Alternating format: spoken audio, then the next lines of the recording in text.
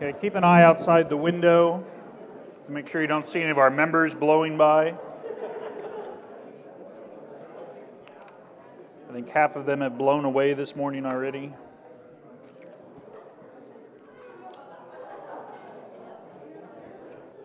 A couple of just brief announcements before we begin with prayer and our Bible study for today.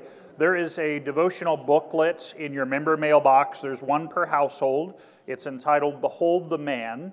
And our hope and goal as pastors is to have all of us as congregation doing some sort of a study or reflection during the 40 days of Lent, which is 2 weeks away, okay? A week and a half. So Ash Wednesday, we'll start the 40 days. Keep in mind, if you're one of these bean counter types, there are more than 40 days between Ash Wednesday and Easter. That's because technically Sundays are not really part of Lent, okay? And you have to understand the way the early church, they didn't really worry about specific numbers per se. So it's kind of like today is Sexagesima, which is approximately 60 days before Easter, and last Sunday was Septuagesima, which is approximately 70 days, right? So you're like, we're missing like 3 days, which is probably how you feel anyway, if you're like me throughout the week, that you're missing a few days. You can use more hours or days in the week. So that was just part of the tradition. So pay attention, late service people, to our text for today. These pre-Lent Sundays really kind of help to set a foundation for Lent itself, for the penitential time of Lent. And early service people, just meditate on what you heard today. Pastor Grady, I don't believe you were born in 1945. You look really good. Or actually, you said you would have been 14 in 1945, so you're doing really good. Excellent sermon today, Pastor. Very, very well said. Thank you for giving us the word. Late service people, you're in for a treat. Okay.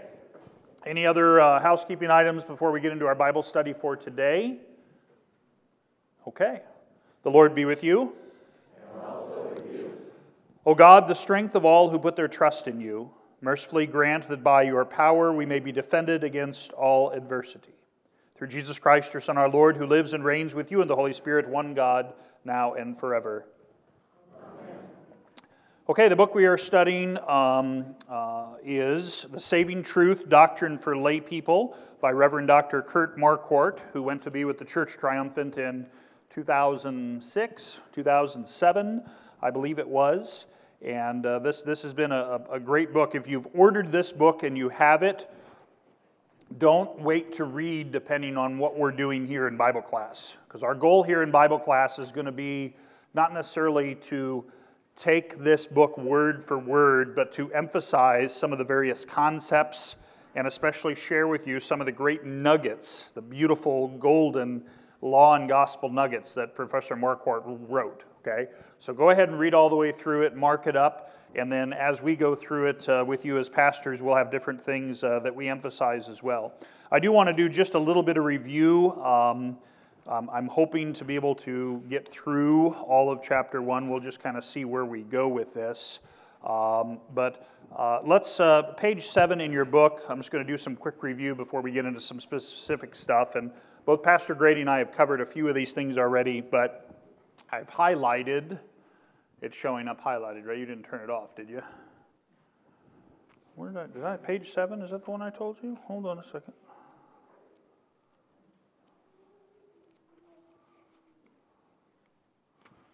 Where are you at? Scripture? No, that's not it. You're on page 15. Go back. Hold on. Go back. Hold on. Sorry, people. Testimony. It's okay. There we go. That's a good place to start. Okay. So we're on page 7 in the book. What did you do?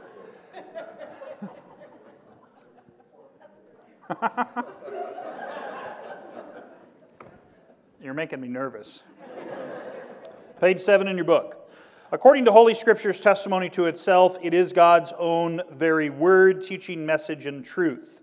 Great stuff for you to underline or highlight here. Scripture does not merely contain the divine word. Go down to the next sentence. It is itself God's word. So one of the fundamental truths that Marquardt has been highlighting for us, we need to understand, is Scripture is the word, and the word is Scripture. And he's going to talk a little bit more, while not specifically using the term logos. That's exactly what it is. So Jesus is the word as well is Christ. Okay?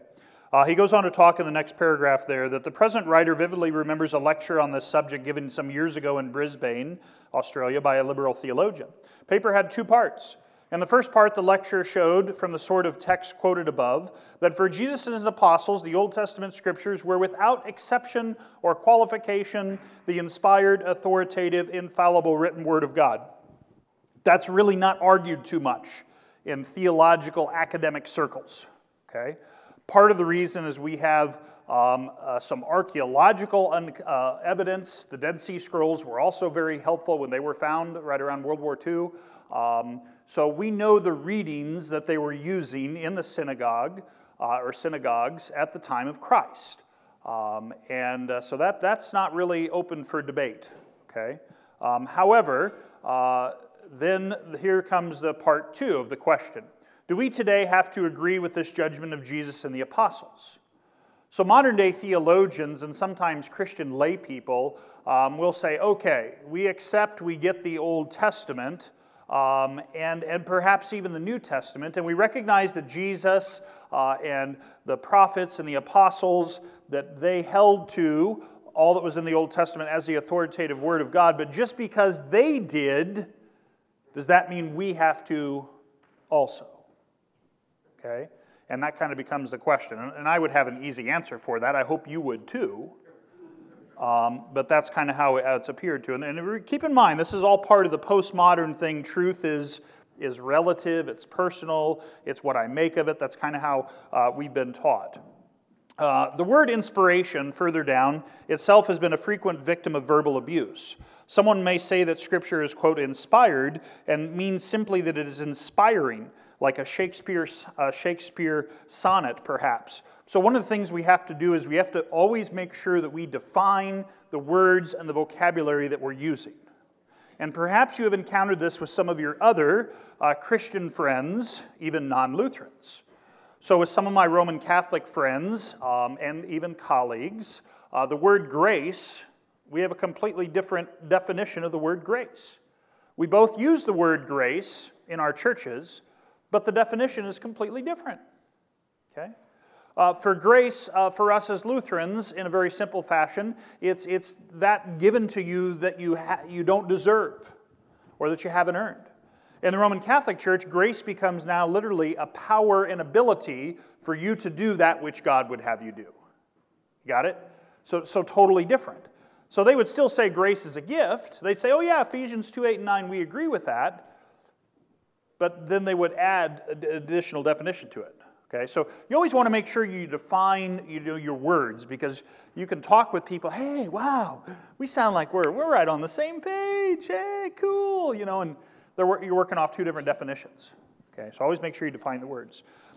Next page, he talks about the church coined terms, 2 terms here. Plenary inspiration. Raise your hand if you have heard this term before. When I read this book, I had never come across this term plenary or plenary inspiration. Hadn't come across it in all my years of seminary and all my years of learning since. I just hadn't had anybody that explained it this way. This was a new thing for me. So just so you know, your pastors don't know everything, and they're learning a lot. And verbal inspiration, everybody's heard of verbal inspiration, okay? But look at his definition here. The first, plenary inspiration, means that inspiration is full or comprehensive. And that's a beautiful way to think about it, okay? So inspiration meaning that it's not just applicable to small, tiny portions, but rather it's plenary, meaning it's what? It's full, right? So what is that Psalm? Help me out, pastors. Psalm 16, in His presence there is fullness of joy. Is that 16? Something like that. You're just nodding your heads. You don't know either, do you? So that there's a fullness of joy in God's presence, and this is now the fullness of Scripture. Okay? And he says the second is that it embraces the very words of the text. Okay? That it is verbal.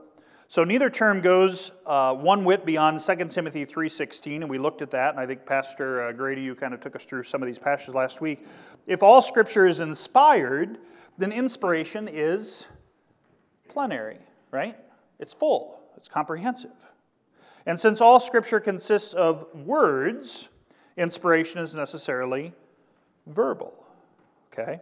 So it goes on in the next paragraph. On the contrary, the terms verbal and plenary safeguard not the how, but the what of God-inspiredness, according to 2 Timothy 3:16. Okay? And that leads us down. He goes into and talks now about the Nicene Creed, where we have God who spoke, or the old version, if you would have had that, who spake by the prophets. Okay? From there, then, we go into inerrancy and infallibility. He introduces that concept. The first term, inerrancy, means without error, and the second term, infallibility, means unable to deceive. And the Latin roots, he writes, of both words occur in this clear-cut confession from the Large Catechism. My neighbor and I, in short, all men, all of us, sinners, may err and deceive, but God's word cannot err, right? It can't. There is no error in it. And he goes on to say, yes, God says so, but on this point I respectfully disagree, is even logically absurd. And so, I have not only had to wrestle with this as I have matured over the years, with, wow, that's what it says in the Bible. I don't really like that. I remember, being a young man before I was married, and there were some things that Scripture said about how men and women were to conduct themselves, and I didn't really like what that had to say. I mean, most people don't. And so then you kind of got two choices. One, you go and sin, and in most cases sin boldly, and figure it's easier to ask for forgiveness than it is for permission, okay? Which is not a good way to do it, by the way. But that becomes kind of the process. Or you humble yourself at God's word and say, this is right and this is wrong, and I'm going to work really hard on not doing this or that or the other. Okay? I appreciated Pastor Grady in your sermon. I don't want to share too much because we got late service people here, right? But we encounter this as pastors quite a bit. In our day and age, it's very common for people to, not get married. And some people will thumb their noses in marriage. I don't need to be married. I've made a commitment to someone, and I know what my promise is. It doesn't matter what God has to say or what the state has to say or what anybody thinks. But God's word speaks really specifically on that, on sexuality, on immorality, on obeying the state. I mean, there's a lot of stuff there. And so, we've had those problems in our families, both sides of our family, and I doubt most of your families have probably, do I see you nodding heads? And it doesn't just stop there. I mean, nowadays those things have become very accepted, or we're not going to talk about them, but, then you get into other hot button topics or issues, abortion, homosexuality, I think, is one of the other, or just sexuality in general. The whole transgender issue. I mean, and some of these things can hit very close to home for some of us. Okay, because I would guess that probably the majority of us here have been touched by. That's not the right way to say it. Have had to deal with that in some way in our families, right? Or our friends, or our coworkers. And that's part of living in the world. But remember, you are in the world, but you are not of the world. You're called to be you're called out of the world. So God calls you to be a light. And being a light is hard work. It's hot and it's bothersome in the midst of darkness. And so being a Christian is not easy. People are not going to automatically like you, and they're not going to be lining up your door to be friends. Right? You're going to lose Facebook friends over some of what you have to say. Okay. Some of you older people have no idea what I just said. So he's on the bottom of page 8. He says, so yes, God says so, but on this point I respectfully disagree. And that's a common tactic. Yeah, I know that's what God says, but I disagree with that. Well, when you're on the opposite side of God, that's not a good place to be. Okay? Not a good place to be. He goes on the top of page 9, the objection that inerrancy is not taught with the Bible really amounts to the quibble that the word inerrancy is not found there. So some people will play this argument, well, you guys are all about the Bible being inerrant and inspired, but the word inerrant, we don't find that word anywhere in Scripture. But you also don't find the word Trinity anywhere in the Scripture. Nor, will I say, do you find the word sacrament. Unless you're working off of a Latin translation, okay, where you deal with mysterion, okay, which is actually where the whole translation thing works. But does God tell us that He's a Trinitarian God? Absolutely. So when you talk with your Mormon friends or the Jehovah's Witnesses, you see the nice young boys or the people walking down the street. If you've got time, invite them in and give them your day-old donuts or whatever you got. If you think you can put up with what they have to say, I would tell you this. Are you ready? You may not have had a pastor tell you this before. Occupy as much time as you can. Because that keeps them away from the weaker sheep. Dead serious. The more time you take for some of these, non-Christian, quote, missionaries, the less time they're going to have for people that are weaker than you. I know it's annoying. You're going to come to me and you're going to be like banging your head against the wall, and we'll help you as pastors. We'll arm you with a little bit, but, that's so. Now, if you feel you might, not be strong enough, then certainly don't do that. Okay, that's not for everybody, but if you can take up their time. We haven't done it in a while, but we did it several times. The young Mormon missionaries, these guys are 17, 18, 19 years of age. They're away from home. They're literally foreigners in a strange land. We'd invite them over. We've had them over for supper. They played ball with our boys, on the weekend, and they really appreciate that too. So we're still fellow, not only American citizens, but Christians are also called to be hospitable, right? So don't throw eggs at them as they walk away from your door. How did we get on that topic? He goes on, properly printed multiplication tables are inerrant. So one of the ways to understand what we're talking about Scripture, and this is where we literally have to unwind ourselves of the postmodern wrapping that we've been given, most of us here, especially through our education, is that multiplication systems, there's no real discussion on does 2 plus 2 equal 4. Does anybody here disagree that 2 plus 2 equals 4? All of us would probably agree. That's fact, right? That's fact. How about, in the beginning, God created the heavens and the earth? See, for us as Christians, we would also believe that that's fact. Now, I listened of all things, and some of you are going to look it up. The ELCA has an archive video section on YouTube, and if you're really curious in this, send me an email this week and I'll forward it to you.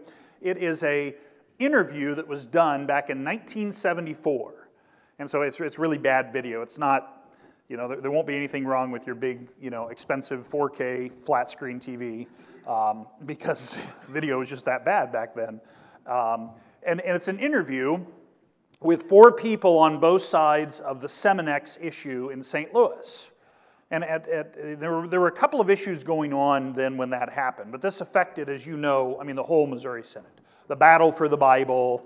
There is some other political stuff going on that I'll let some of our older pastors or members, if they want to speak to any of this, they can. My dad was at St. Louis Seminary 2 years before the walkout.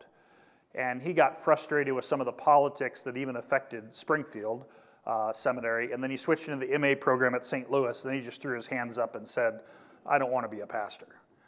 And you know what? To be fair, I have a hard time seeing my dad. He's kind of always been a pastor type, but anyway. So long story short, so the whole battle for the Bible, historical criticism had reared its ugly head. And so what Marquardt here is going to attempt to teach us here in the next few pages is exactly what this historical criticism is. Okay? And before going into specifics with that, where he starts is where we always need to start. Is the Bible the Word of God or not? And so sitting down at this, it's like an hour and 15 minutes, this interview. On one side is, oh boy, how did I forget his name? Tom Baker. Remember Tom Baker? So Tom Baker was a graduate student at St. Louis, and he first served there at, it was in University City, Thank you, St. James, that's what I was thinking. And he used to have the radio show, what was the one he had on KFUO forever? Do you remember the name of it? Yeah, I think he did Law and Gospel, didn't he, with Tom Baker? Yeah, and I haven't heard too much of him in the last 3-4 years, but when we were living and working in St. Louis before seminary, I was always listening to him and other guys on the radio. Had Tom Baker, and the other guy they had representing the conservative side was Herman Otten. And this video should be required for all first-year seminarians or any lay people interested in diving into this whole issue of, is the Bible the Word of God or not? And what's amazing about it is all of them are so calm and cool and I mean, it's 1974 and they're on TV, right? So, if you come to like a pastor's conference nowadays where people disagree with each other, it's not something we want to show the rest of you. Emotions tend to fly a little high sometimes, and so I was really impressed with how these 4 men kept their emotions under control and just spoke to the issues. They had 2 other guys then on the other side. One was a 4th-year seminarian, I forget his name. The other guy was I want to say Roth, I think was his name. He was head of Elam at the time, Evangelical Lutherans and Mission, and so here's the gist of the conversation. Were Adam and Eve real people? Roth and the 4th-year seminarian basically said, we don't know. It could have been some sort of a metaphor. Okay? And so Herman Otten and Tom Baker, they did such a good job. They were pulling out all these quotes from people at the time, and from some of these guys sitting across from them, where they said that it doesn't really matter whether Adam and Eve were real human beings. Most likely what happened is human beings were already there. So whether it's evolution, they didn't talk that way, but that was it said. And God just picked 2 people out of all the people that are already there and called them Adam and Eve and then told a story about them. And then it goes on from there to Jonah and the whale. Is Jonah a real person? We all know a real person can't get swallowed by a fish, right? I mean, unless it's like Jaws. I mean, so they go on all this, and really what it comes down to is the Bible the Word of God or not? Is it true? And I think that's a great question. I believe it is. I've staked my life, my reputation, and I first did that actually when I took confirmation vows in the Lutheran Church Missouri Synod. I don't think we've got any 7th or 8th graders in here, but that's part of what confirmation is. Well, you're confirming this is what I believe, this is what God's Word says, and many of our youth are ready for that. And I'm not going to poke the bear, but we talked about that before. There also, I think, are some 7th, 8th graders that aren't maybe ready to make such a vow. I don't know. I don't know what to do with that. You tell me when you figure it out. We'll keep doing what we've been doing. We're going to teach. We're going to let God's Word work. Let's move on before I get myself in trouble. So St. Paul said, middle of page 9, I believe everything, and the translation there is literally all things that is in accordance with the law and that is written in the prophets. Okay? So such language becomes nonsensical the moment any parts of Holy Scripture are declared open to debunking as erroneous or mistaken. So I've had conversations with people when they talk, well, Apostle Paul, he really beats down women. He's a complete male chauvinist, and Moses had to be as well. And if Jesus were here, he would never say anything like that. And so because of that, that can't be God's Word. That's just Moses' opinion or Paul's opinion. So now once you start applying that, where do you stop?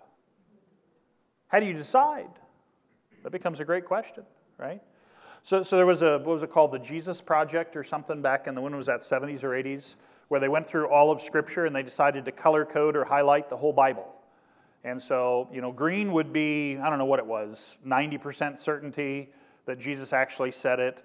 Orange would be like 70%, red was like never happened. And so what you ended up with, can you imagine? There was only like 10 verses that were like 90% probability or better that Jesus actually said it, out of the whole New Testament, right? So that's kind of modern biblical scholarship. That would probably be the, where historical critical method takes you to, okay? Of using history to determine whether the Word of God is true, or also determining what it says. Remember that our hermeneutic, okay, there are aspects of historical criticism that are okay to use, okay? To adopt the whole method is improper, because we believe that Scripture interprets. So our hermeneutic is, if we want to understand something in the Bible, where do we go first? The Bible. We don't go to history. Now, history can help inform that. Okay. He's going to go on and talk a little bit about this now. When people, on the middle of page 10, when people talk about some of the differences, and Pastor was getting into this, with what is written above Jesus on the cross. Right? So if you see a cross, normally you'll see the 4 letters I-N-R-I. Those are basically Latin initials. Okay? I for Jesus, N for Nazareth, R for Rex, I for Hudion.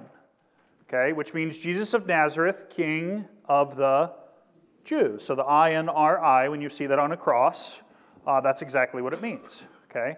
I remember as a kid when I would see this stuff in church, I'd come up with all sorts of funny things. We were driving down the highway to the play. If you don't have anything going on this afternoon at 3 o'clock, there's a play down at Lutheran High School, Into the Woods. They're doing the whole musical. And for a little high school of 250 kids, we were blown away by it. It's like 3 hours long with an intermission, but you get free cookies. So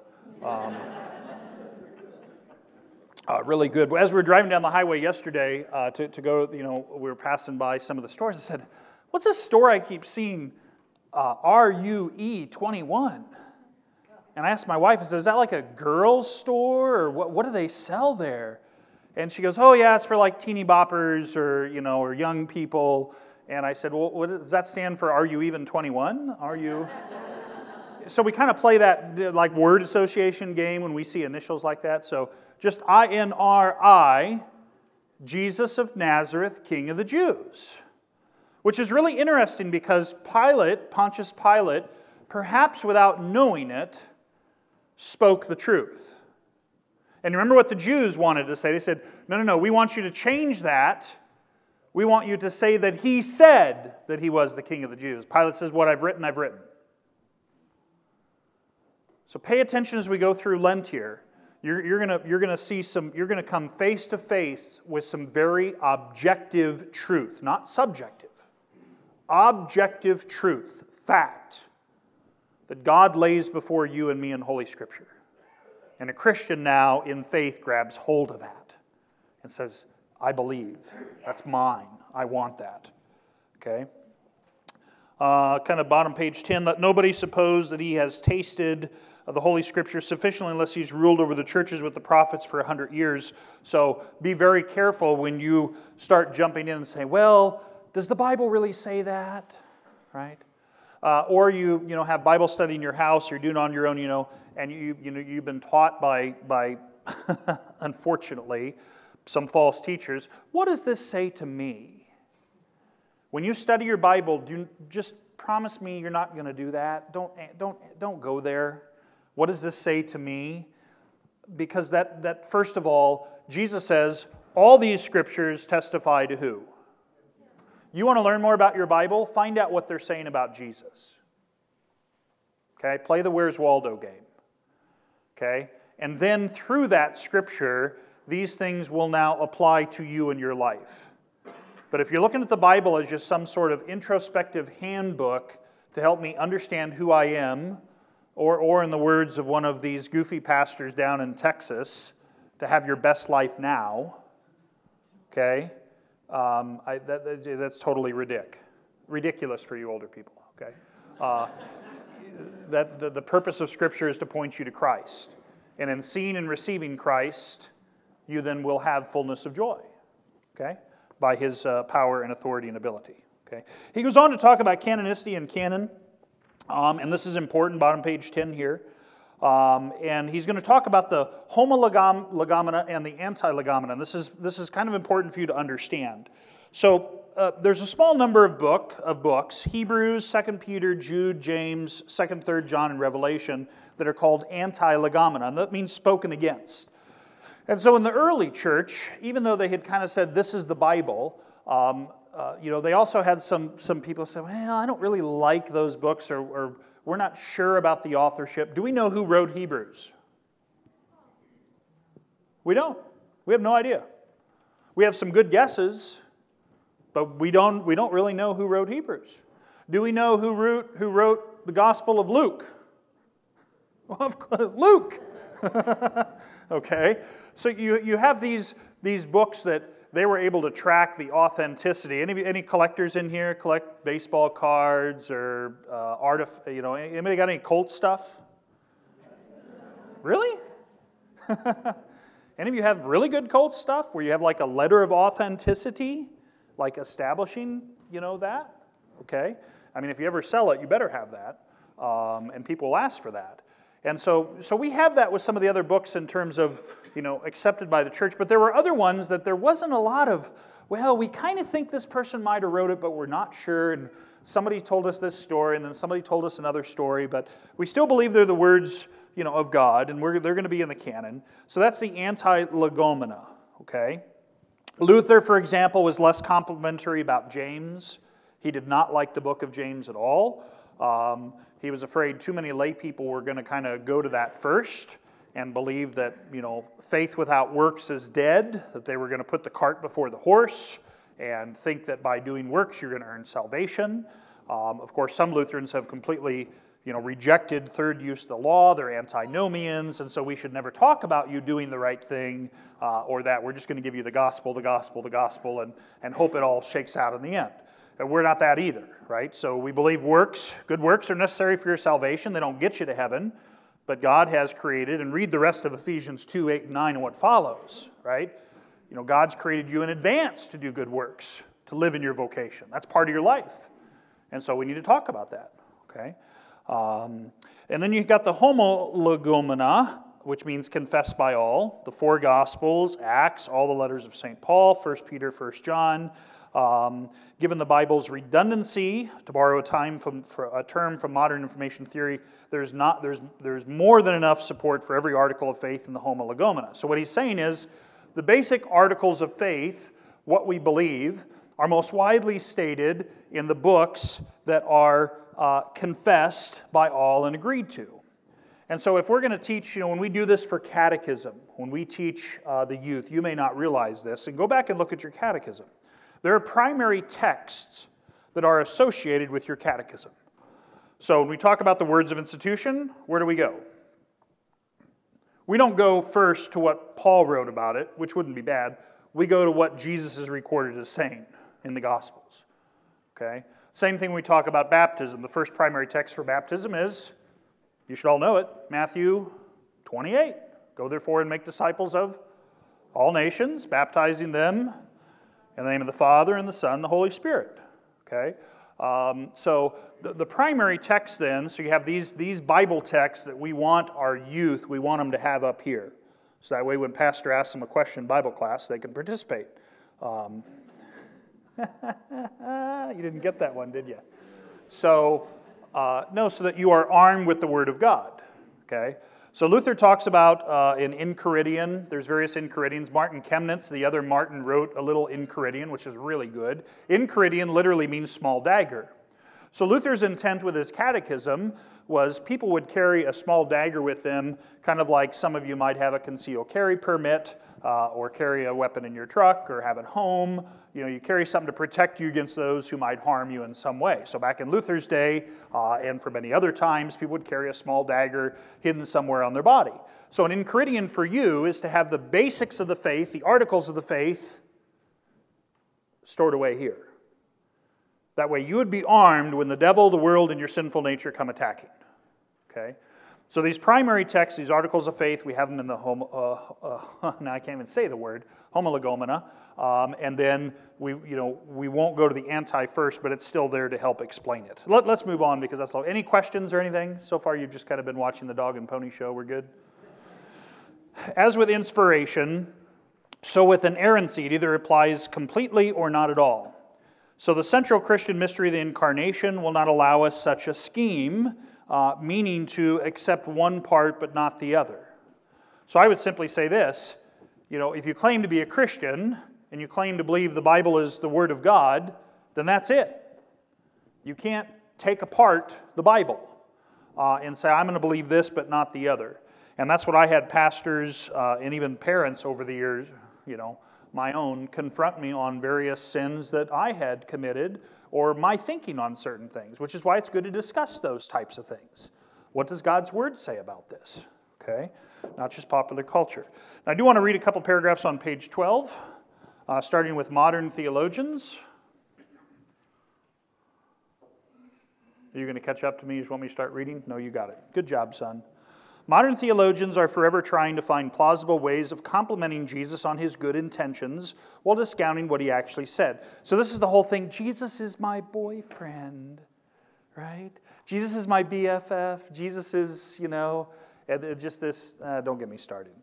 For example, it has been suggested that in much the same way as a leading expert on Homer is not discredited as regards his classical knowledge if he proves mistaken about local train traffic, so one's belief in Jesus as Lord would not be troubled in the least if he'd been wrong about this and that.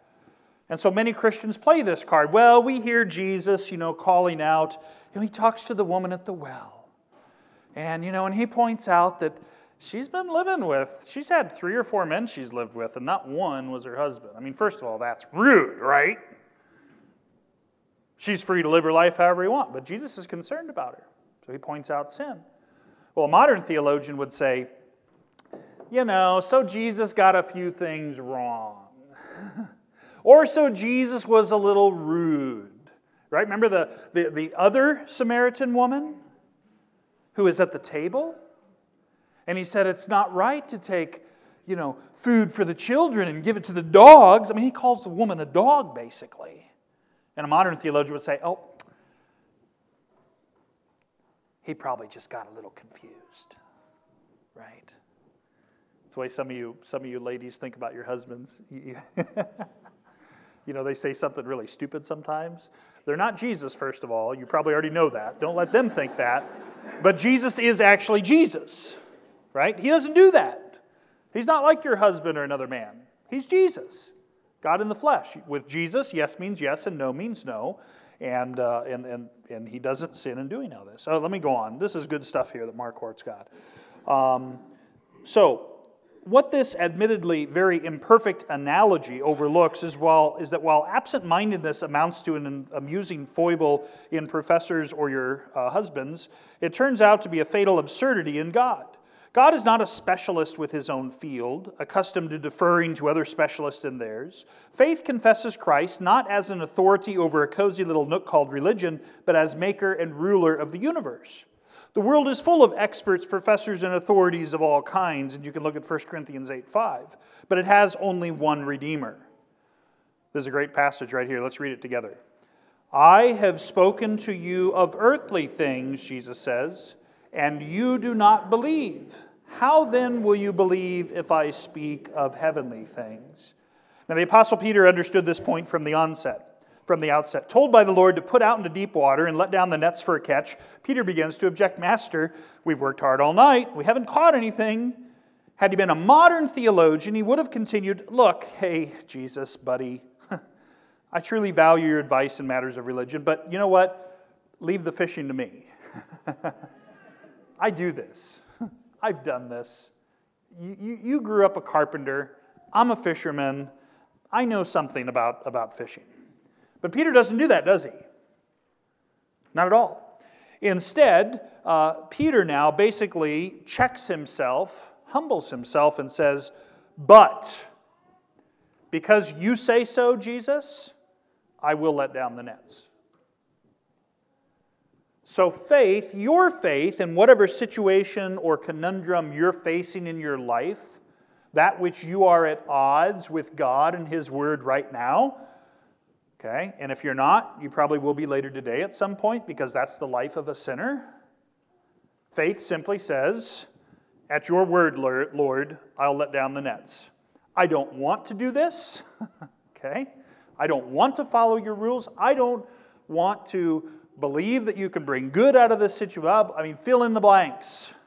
But because you say so, I'm going to do it. So sometimes we have to be reminded to just simply believe. It's really simple. Because you say so, God, I don't understand it right now, you know. And he and I have had a lot of talks over the years, and you know, and if you come to talk to me and you're wrestling with that, I say, well, have you told God all that? And some of you might say, well, he already knows it. Well, of course he knows it, but he invites you to talk to him. Well, I don't want to talk to him because I'm kind of angry at him right now. And I would say, that's exactly what he wants to hear. God's a big, perfect dude, and he can handle whatever you got. And so let's not become completely pietistic and say that our prayers and our talking with God has got to be done on a certain way. If you're struggling with things, let him know. You want some examples of that? Look at Jeremiah. Jeremiah was a pretty whiny guy. Look at Moses. Now none of us here are Moses or Jeremiah, so I'm not going to step into that boat that we're prophets in that sense. But you see people of great faith who have a lot of questions. And they go right to God and say, hey, come on, man. I don't get this. I'm not real happy about this, you know. Now remember, all the wrath that God had has been poured upon Jesus. Thank goodness. So you can get away with that. That's not the right way to look at it either. But talk with him, okay? And then ultimately where you end up is, okay, I'm tired, you know, I've been dealing with this problem a long time, but because you say so, I'm going to let down the nets. Which part of it is opening yourself up now to him doing some work for you here and now. And more than that, allowing you to see and understand his will. Okay?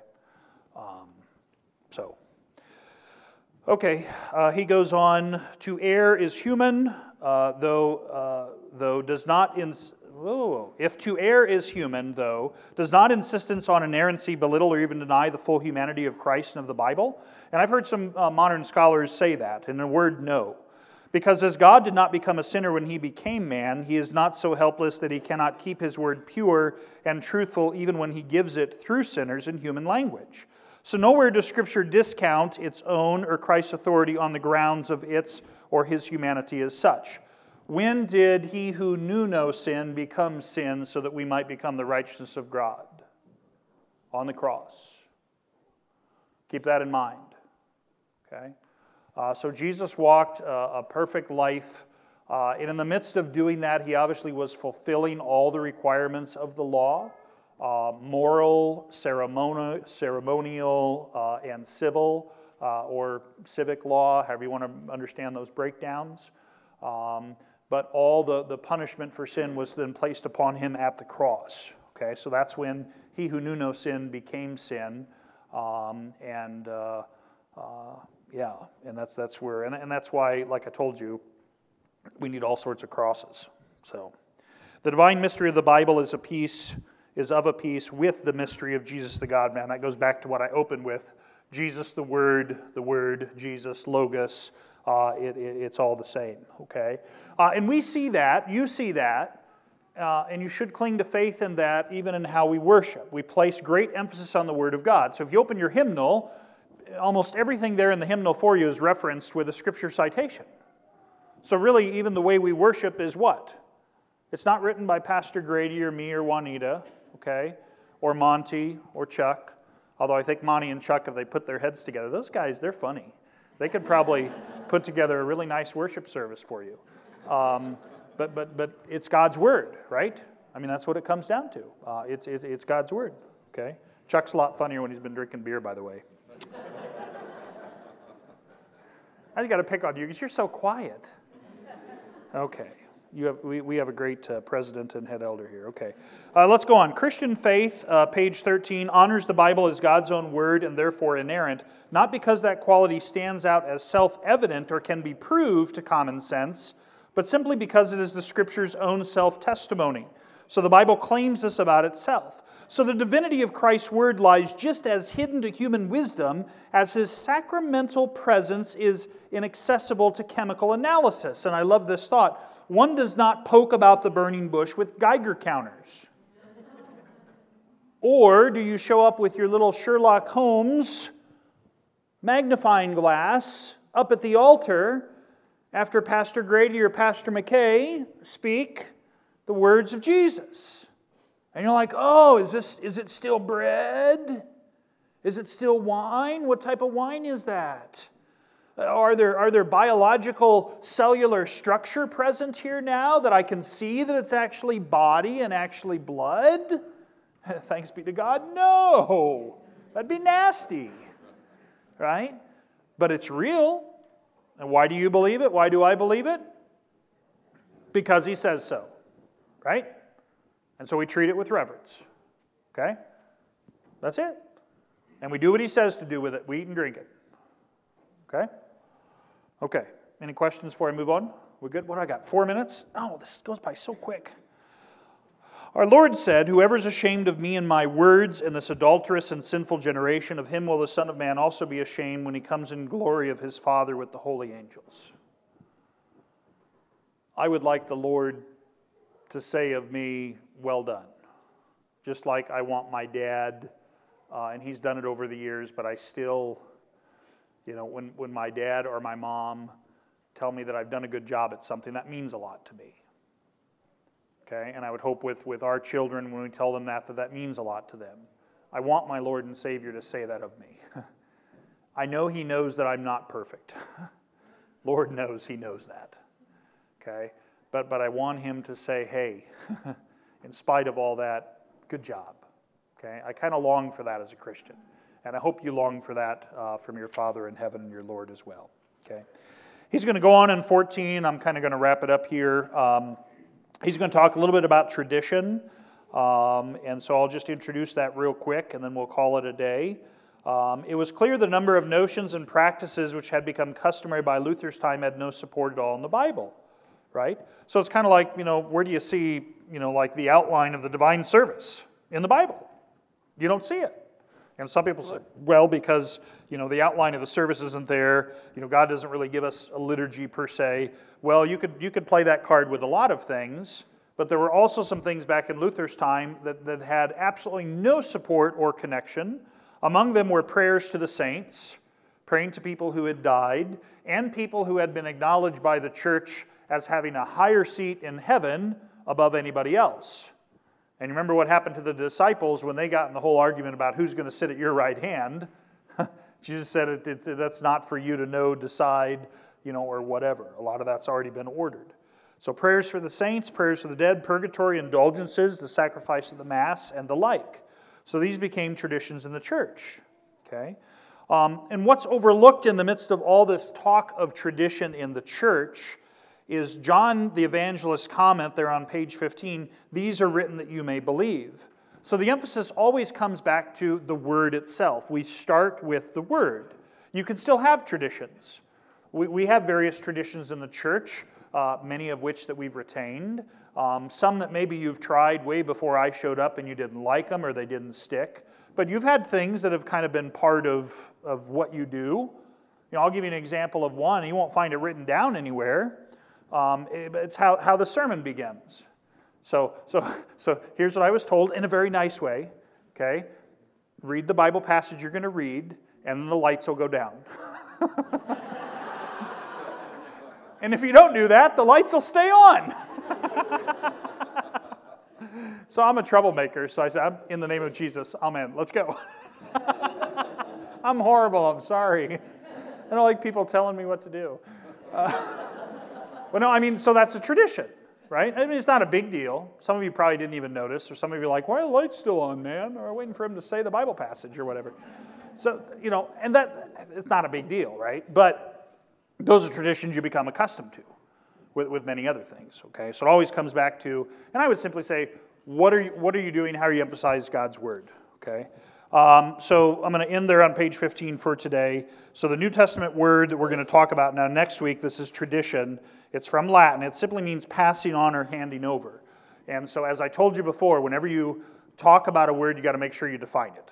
So what we're going to do next week for Bible study is we're going to start with the definition of tradition. There's actually several kind of definitions. We want to understand what we're working at.